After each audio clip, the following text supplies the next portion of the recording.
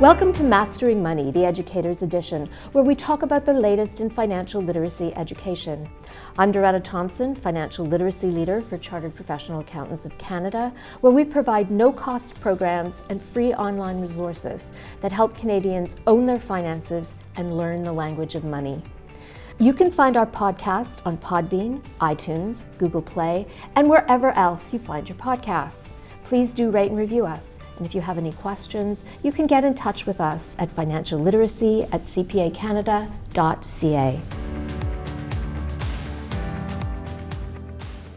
Today I'm speaking with Lee Zhang, one of the principal architects of CPA Canada's international award-winning financial literacy program. Lee's been with the program since its beginning and brings a wealth of experience in program design and insightful thoughts on the changing landscape of financial education and financial well-being.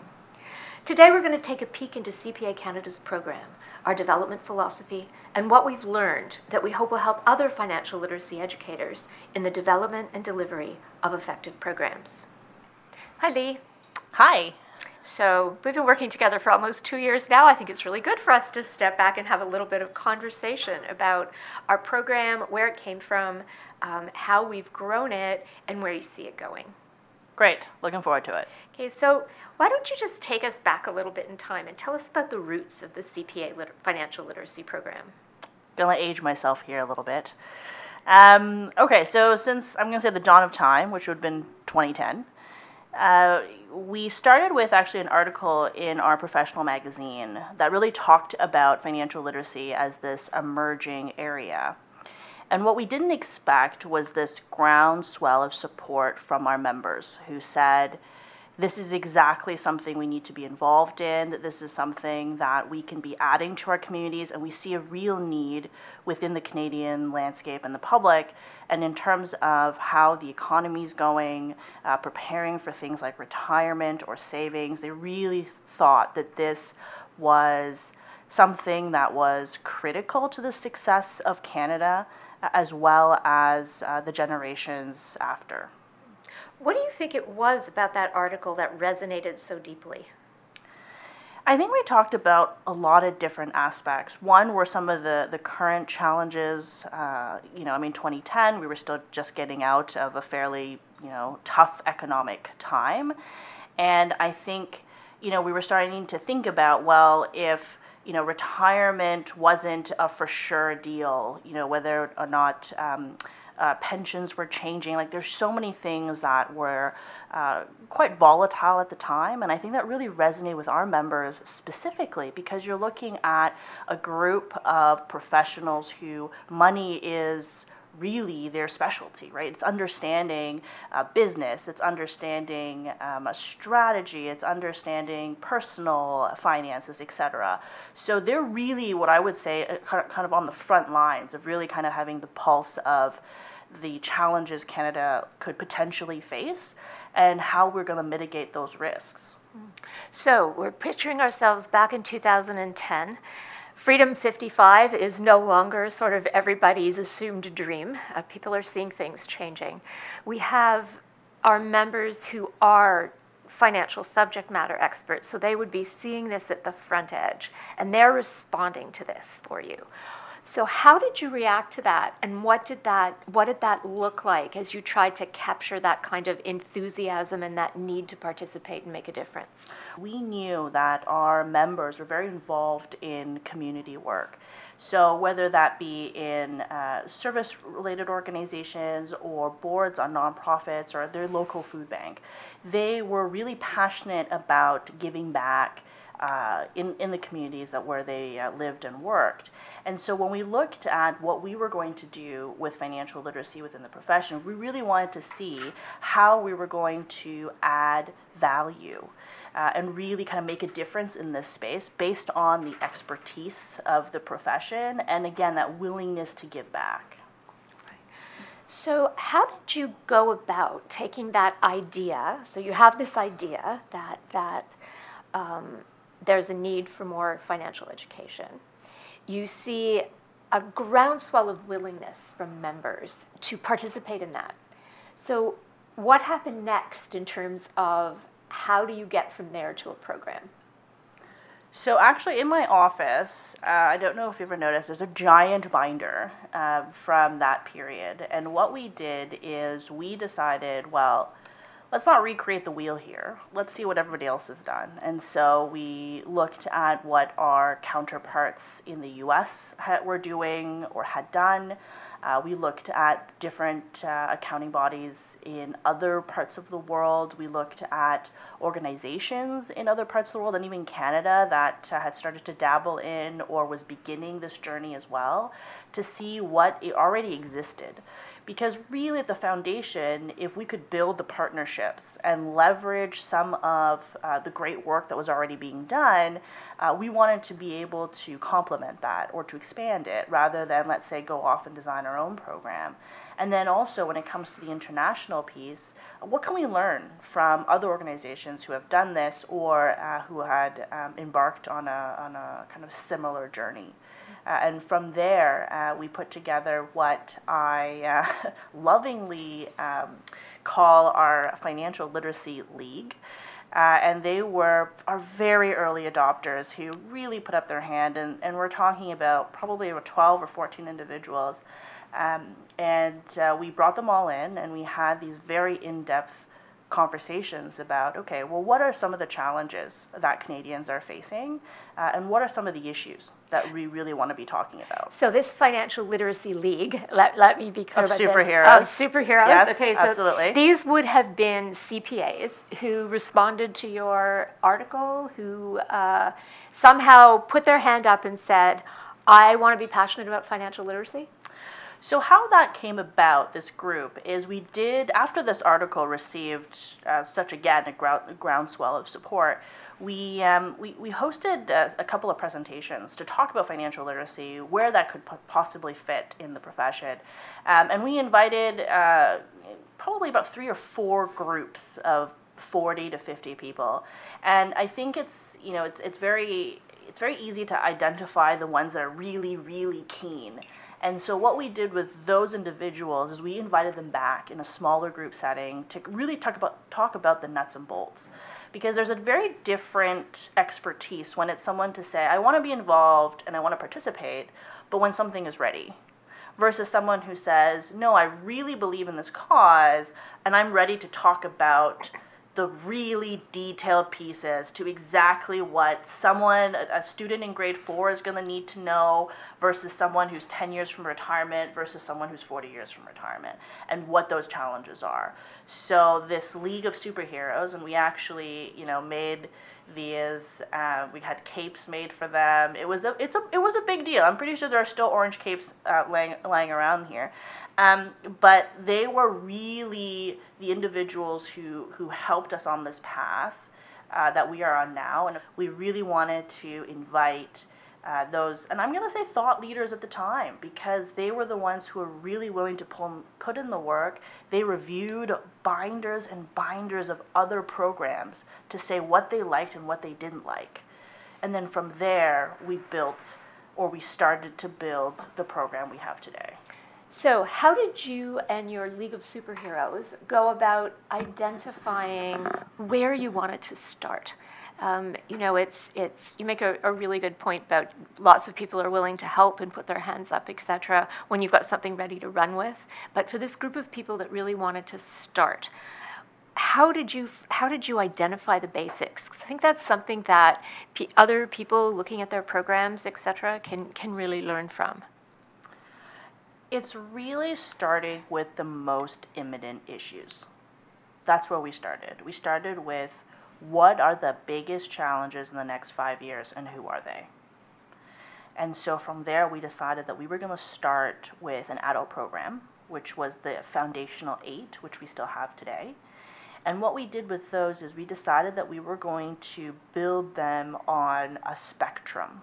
So from someone who is just starting out, probably maybe buying their first home or starting a family, to someone who was in the later stages who are thinking about the afterlife and estate planning. And we were really kind of trying to cover that journey and that stage of life. Because again, at the time, retirement was a big thing. A lot of individuals lost quite a bit of their retirement from the 2008 situations. Plus, we have all these pension changes. That was really the time we started talking about it because, again, a lot of those defined contribution pensions had lost significant amount of money as well. And now companies were really trying to figure out, well, how are they going to fund that moving forward? So a lot of change was happening along those lines. And so we thought, okay, if we're going to build a program as a starting point, who are the individuals and what are their immediate challenges? Because we know with education, you have to be ready to receive it. So if I am graduating from post-secondary education, my first thought is not about, well, how am I going to retire at 55, 65, who knows, maybe tomorrow at 72. But I'm not thinking about that. But I am probably thinking about, landing my first job, understanding my paycheck, how do I save money, right? What is a budget, etc., or starting a family. So we really wanted to kind of capture those specific moments.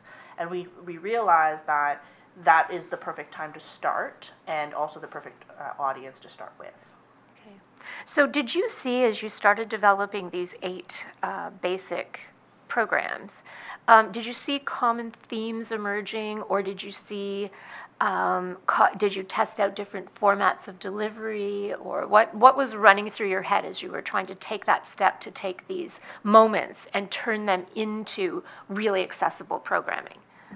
Well, there's 2 parts to our programs. One half is really how the audience was going to interact or learn.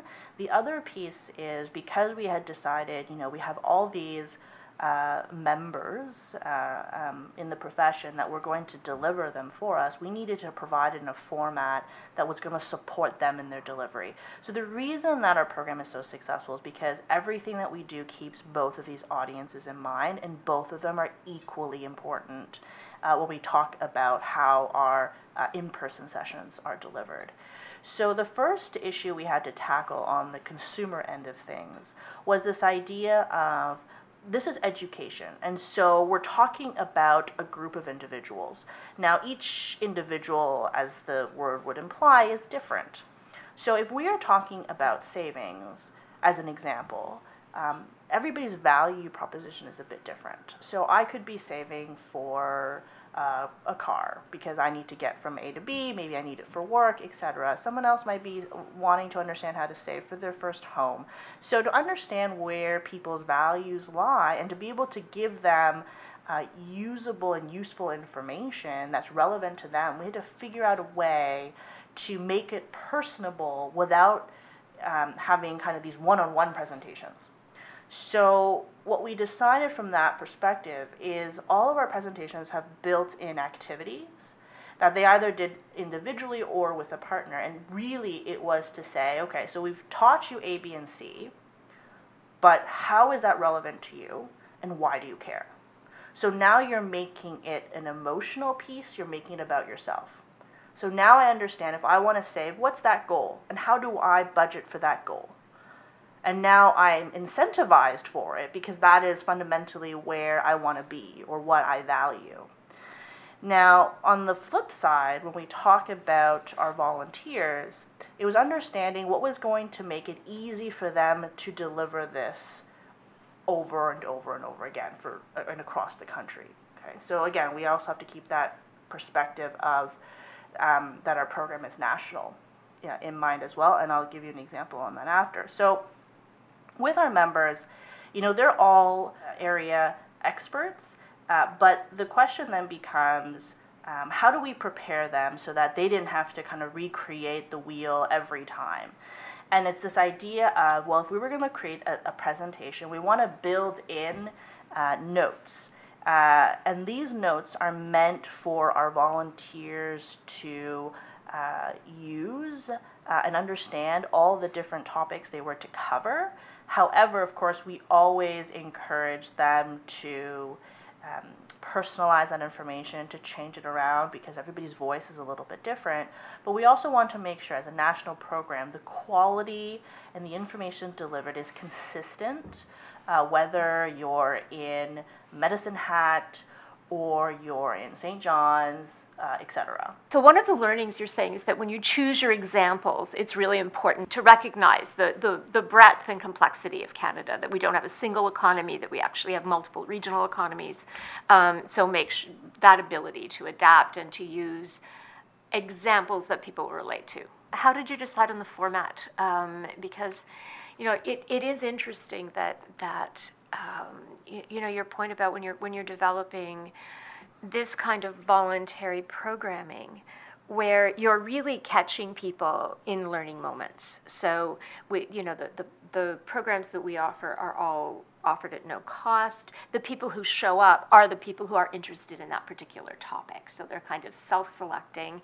How did you develop the format? Because we now have a very tested format that we know works. It's basically a 1-hour format, 45 minutes for presentation, 15 minutes for questions for adult programming. Our children's programming is quite different. How did you come on that? How did you test it? And how did you figure out that that was the right format? Well, we did do a lot of research, and in the early days, all of our programs are actually based on fairly extensive research with different demographics. Now, the format itself, we really looked at a lot of other programs in terms of what worked and what didn't. And so what we felt made sense was having these kind of really bite-sized pieces, because there are programs that exist that are 4 hours, 3 days, and when you're talking about something that's can be very difficult for many people to discuss, we wanted to make sure that it would be actionable. And so we didn't necessarily want to throw everything in the kitchen sink at them at the same time. It was this idea that we wanted to be more focused and have them understand that these are changes they could make right away to, again, better their financial situation. And so this is why we had kind of built the program in that format, which is with the PowerPoint and notes, because we also needed to, again, support the other side, which would be our CPAs. 2010 was actually quite early in the history of financial education for consumer financial education. Today, it's quite an active field. We see behavioral economists really in a big way. But you're looking back at 2010. It's really relatively early. How different was it back then, and what kinds of programs were you looking at? Well, if we look back at that time, the American Institute of CPAs had a version of it. They called it their mobilization kit. It was very much kind of a kit that American CPAs could take and use if they wanted to present financial literacy topics generally in schools. Now, you got to remember, though, we started the journey in 2010, but we didn't actually launch the program until 2013. So it took us 3 years to figure out what we really wanted to do before we said, this is the path forward. So we spent those 3 years really kind of taking that time to understand not only the topic itself and the resources that were out there, but also adult learning in general, right? Because there are those kind of nuggets and science-based research that really talked about how we can really maximize on adult learning to make it the most effective. So we know that CPAs were very keen to do this. They responded in a really unanticipated way to that initial article. I know that getting volunteers was a very, very easy thing to do in terms of people expressing the willingness to get out and do things. What was the initial reaction to those first 8 courses that you took out? How did the public respond to them? Well, so I mean, our program has changed in the last 6 years from our initial launch, because the original idea was that we were going to create, much like what the AICPA did, these standalone presentations that our members could take in the communities, because they were already there, right? They were already active with their local organizations, and to take those into the communities and start kind of spreading that news very organically. But what we did find was that most of our members really wanted us to make that connection for them. And so what had happened really was that we had all this very keen interest, but not that many, and some do, not that many CPAs at the time was comfortable to start that conversation with organizations. There was a handful, and I would say anywhere between 10 to 15%. But as time went on, we realized that what we were missing is that we needed to actually do the outreach to a lot of community organizations to say, hey, here is something that's provided at no cost, and you're going to get a professional speaker who's going to come in and talk about these different issues that you can pick a la carte. And so we started building out that side of the program, but we did start a little later because initially that wasn't the program design. So how do you collect feedback on the sessions? Well, when we first started, evaluations is very important for any program. And I'm of the opinion that if you don't count score, you can't win. And that's again, a personal philosophy of mine. But so what we did in early days, and I'll kind of give you that evaluation journey. So we started with very simple, how did you find the session? How was the presenter? What did you learn? What would you like to learn more about? And this was provided to all the participants by paper.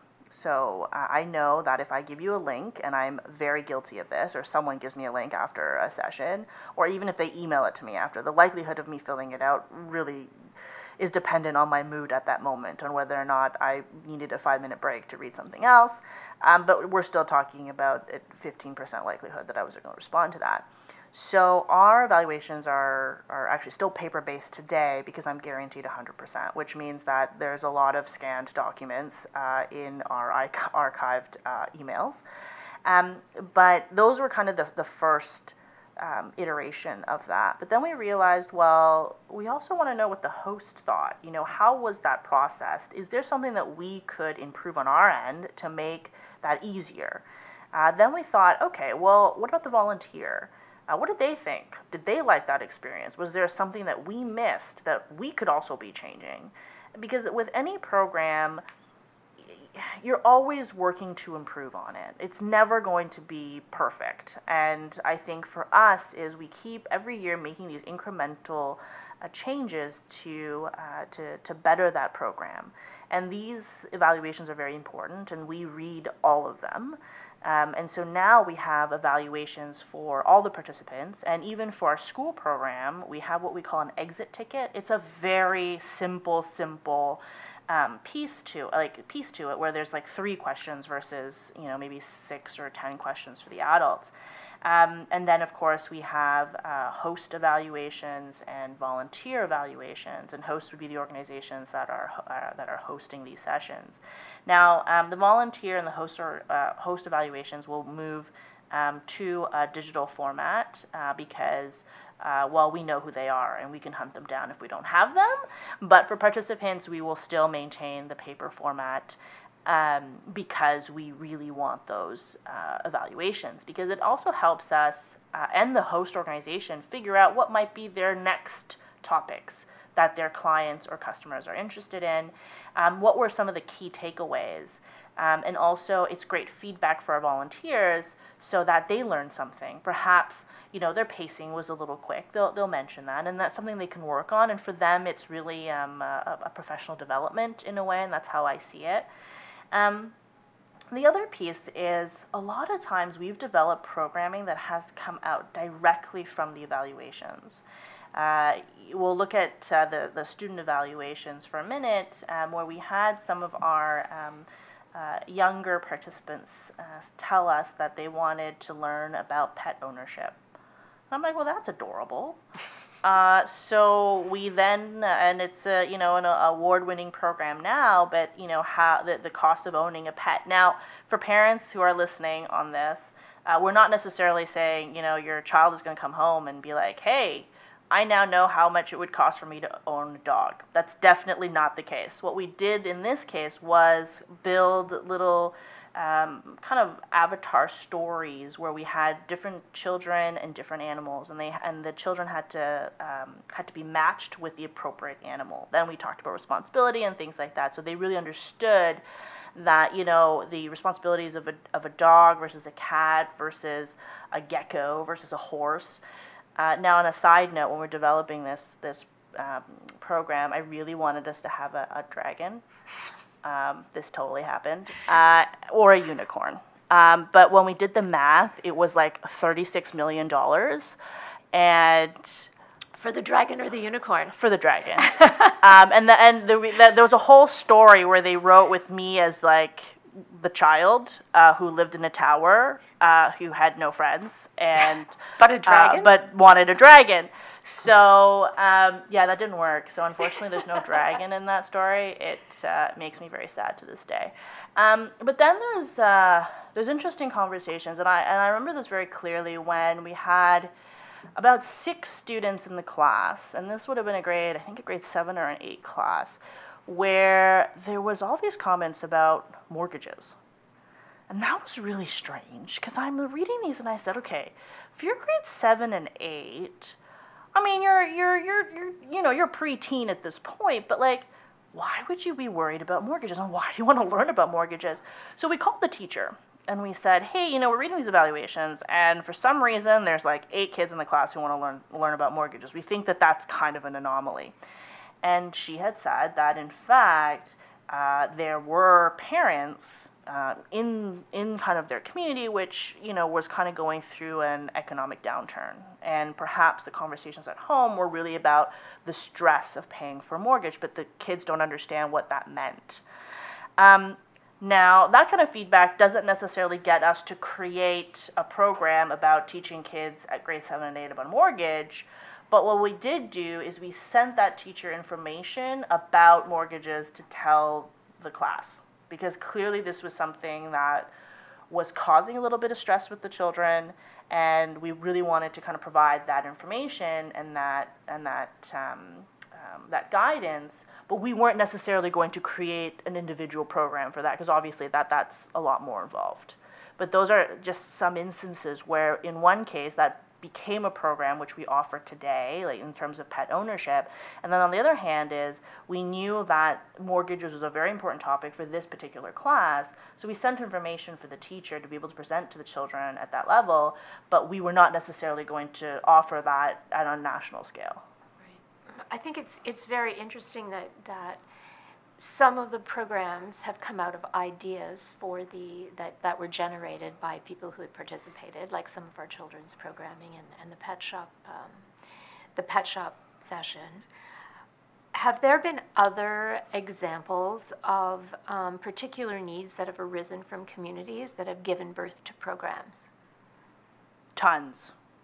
So for example, we have a small and medium business program. There's 8 sessions. But from there, we got the comment about, well, what if I'm only thinking about starting my business? What if I've only begun that journey? I'm not thinking about financing to this level yet. I'm not thinking about growth or financial ratios. I'm just trying to figure out how to get this business out of my basement.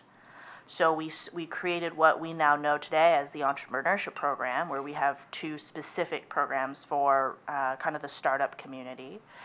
We have programs for seniors, because there was this question about, okay, well, we talk about estate planning, but what about budgeting when you're retired, right? You're almost going full circle from when you needed to budget early on to, your working days where presumably you have more money. And then finally, when you're in that retirement segment, how you're going to budget.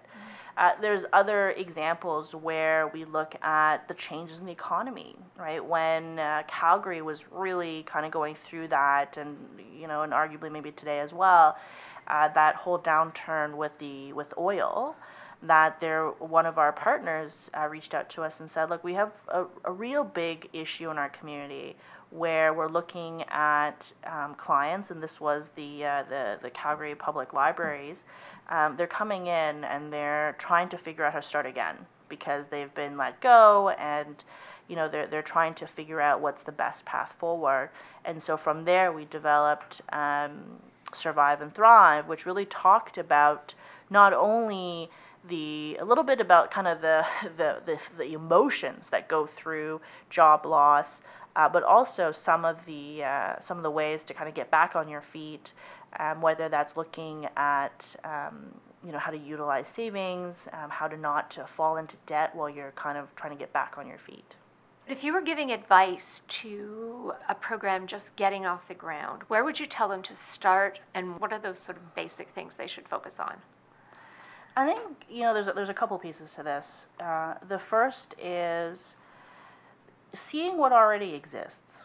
You may not need to build your own program. There might already be resources that are available to you, and it may not just be, of course, our program, but other programs that are available in the community or for that, or resources for that specific group. If there isn't, then look at your own resourcing, right? Creating programs is extremely time consuming and it can be very expensive. When you look at the amount of research that goes into just the development of our own programs, plus the maintenance of it. Like, financial information changes very quickly.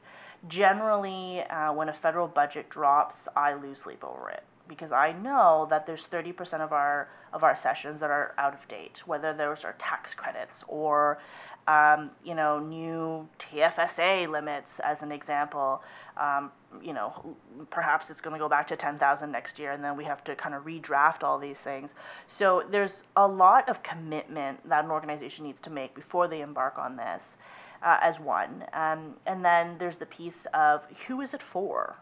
Right? I mean, you really have to understand who you're building something for. And that really then lends itself to then the content, the format, the location, the time that you deliver something. So understanding that you have all those pieces. So for example, if you're dealing with people who work in the gig economy, right? Every hour you take up is an hour that they're not working to make ends meet, as an example. Or perhaps if you're talking to parents, what are the optimal times that you can speak to parents? And do you have resources to run programs after hours or only during the day?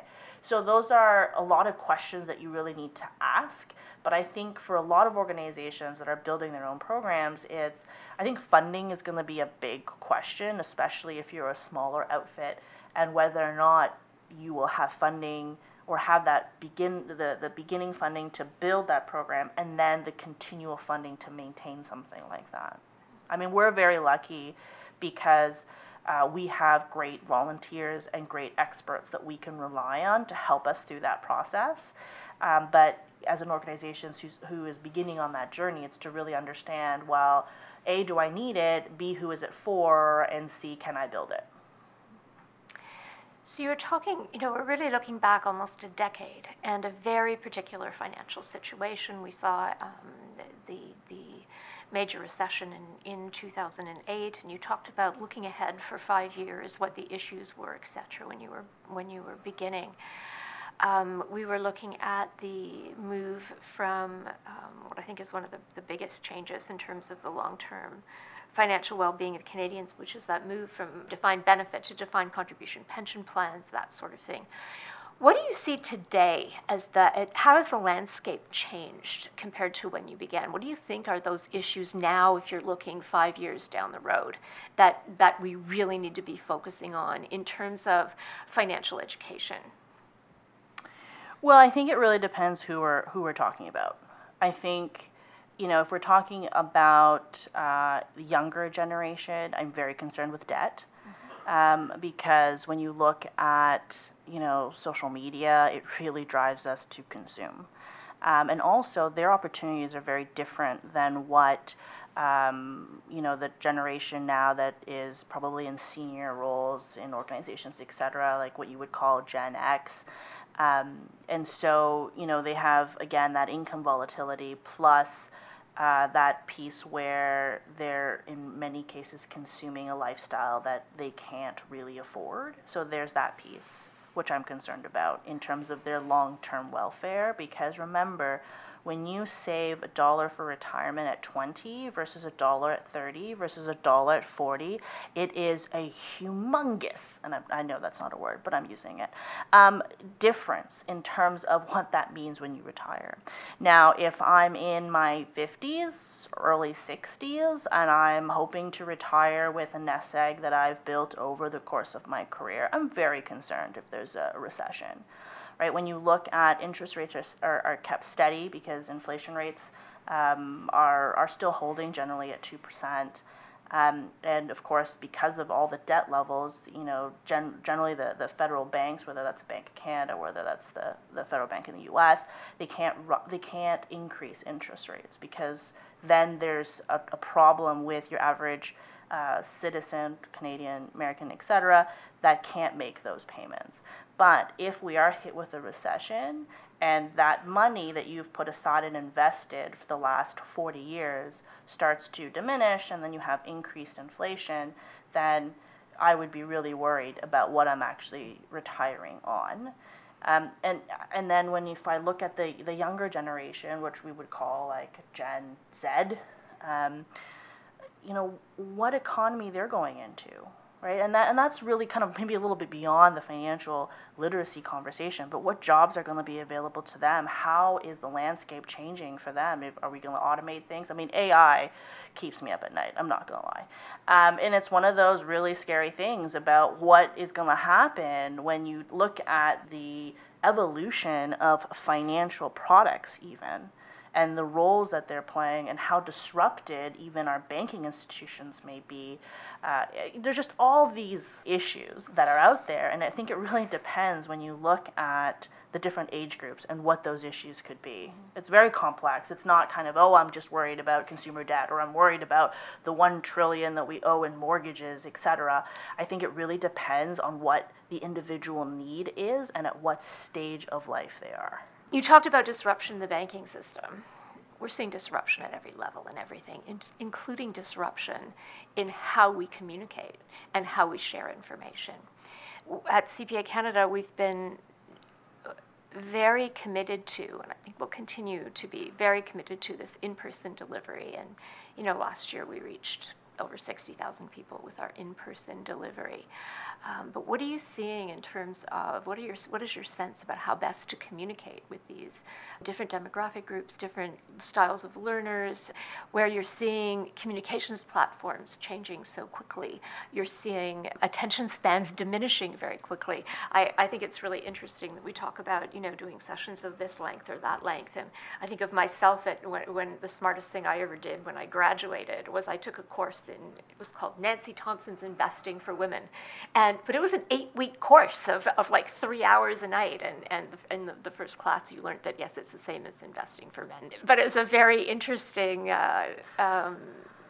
that kind of delivery, right? That you would accept taking a course that, you're effectively talking about 24 hours of teaching to go over this stuff. Whereas today, people want things very quickly, very immediately. So what are you seeing in terms of that kind of disruption on the communication and education front? That is the I'm using inflation, $1.2 million question.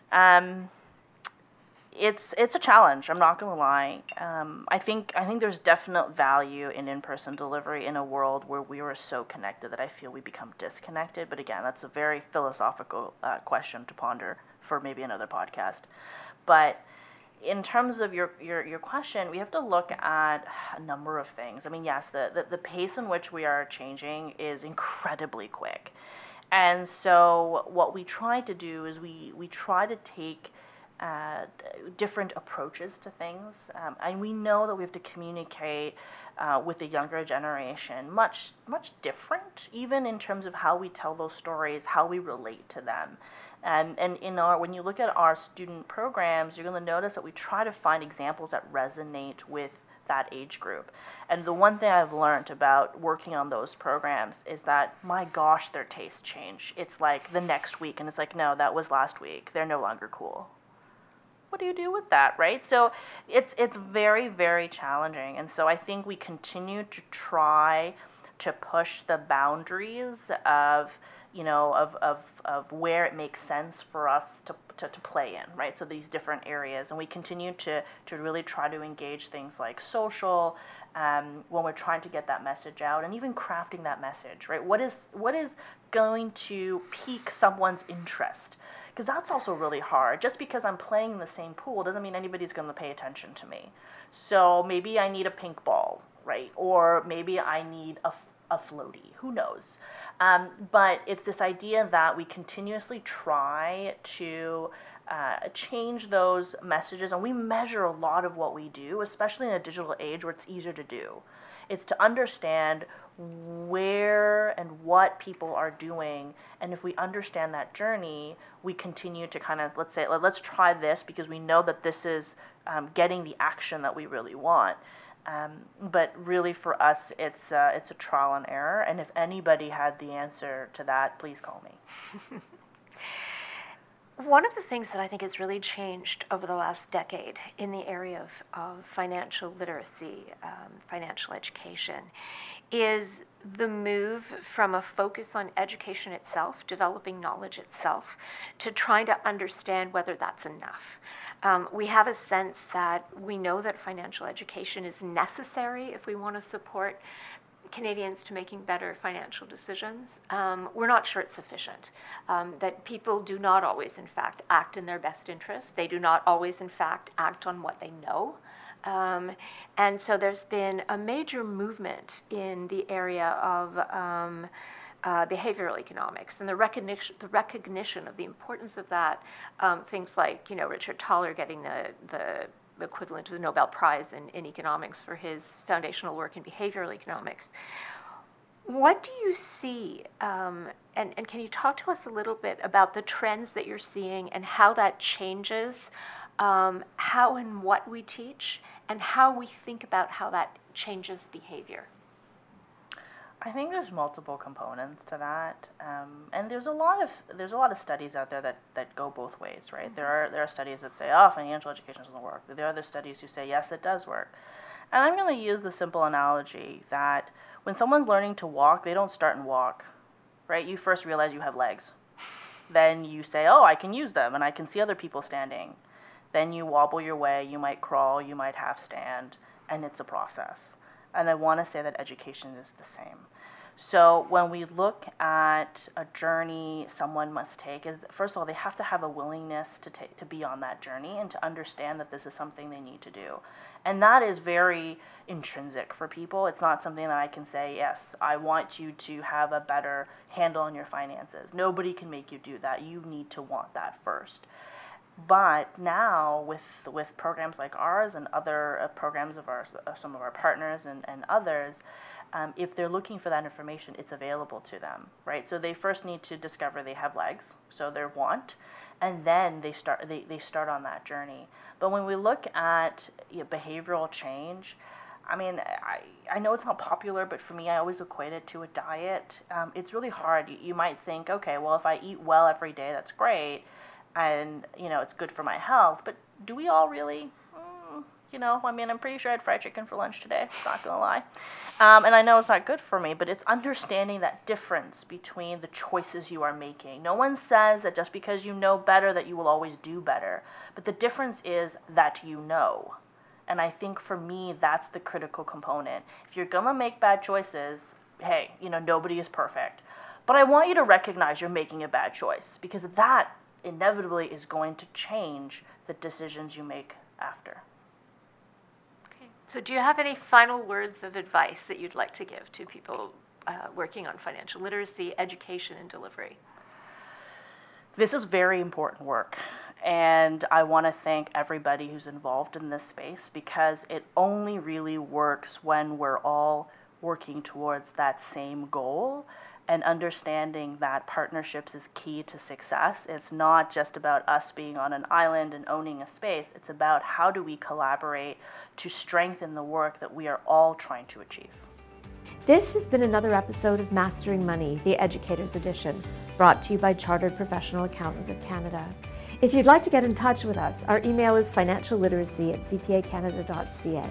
You can subscribe, rate, and review us on iTunes.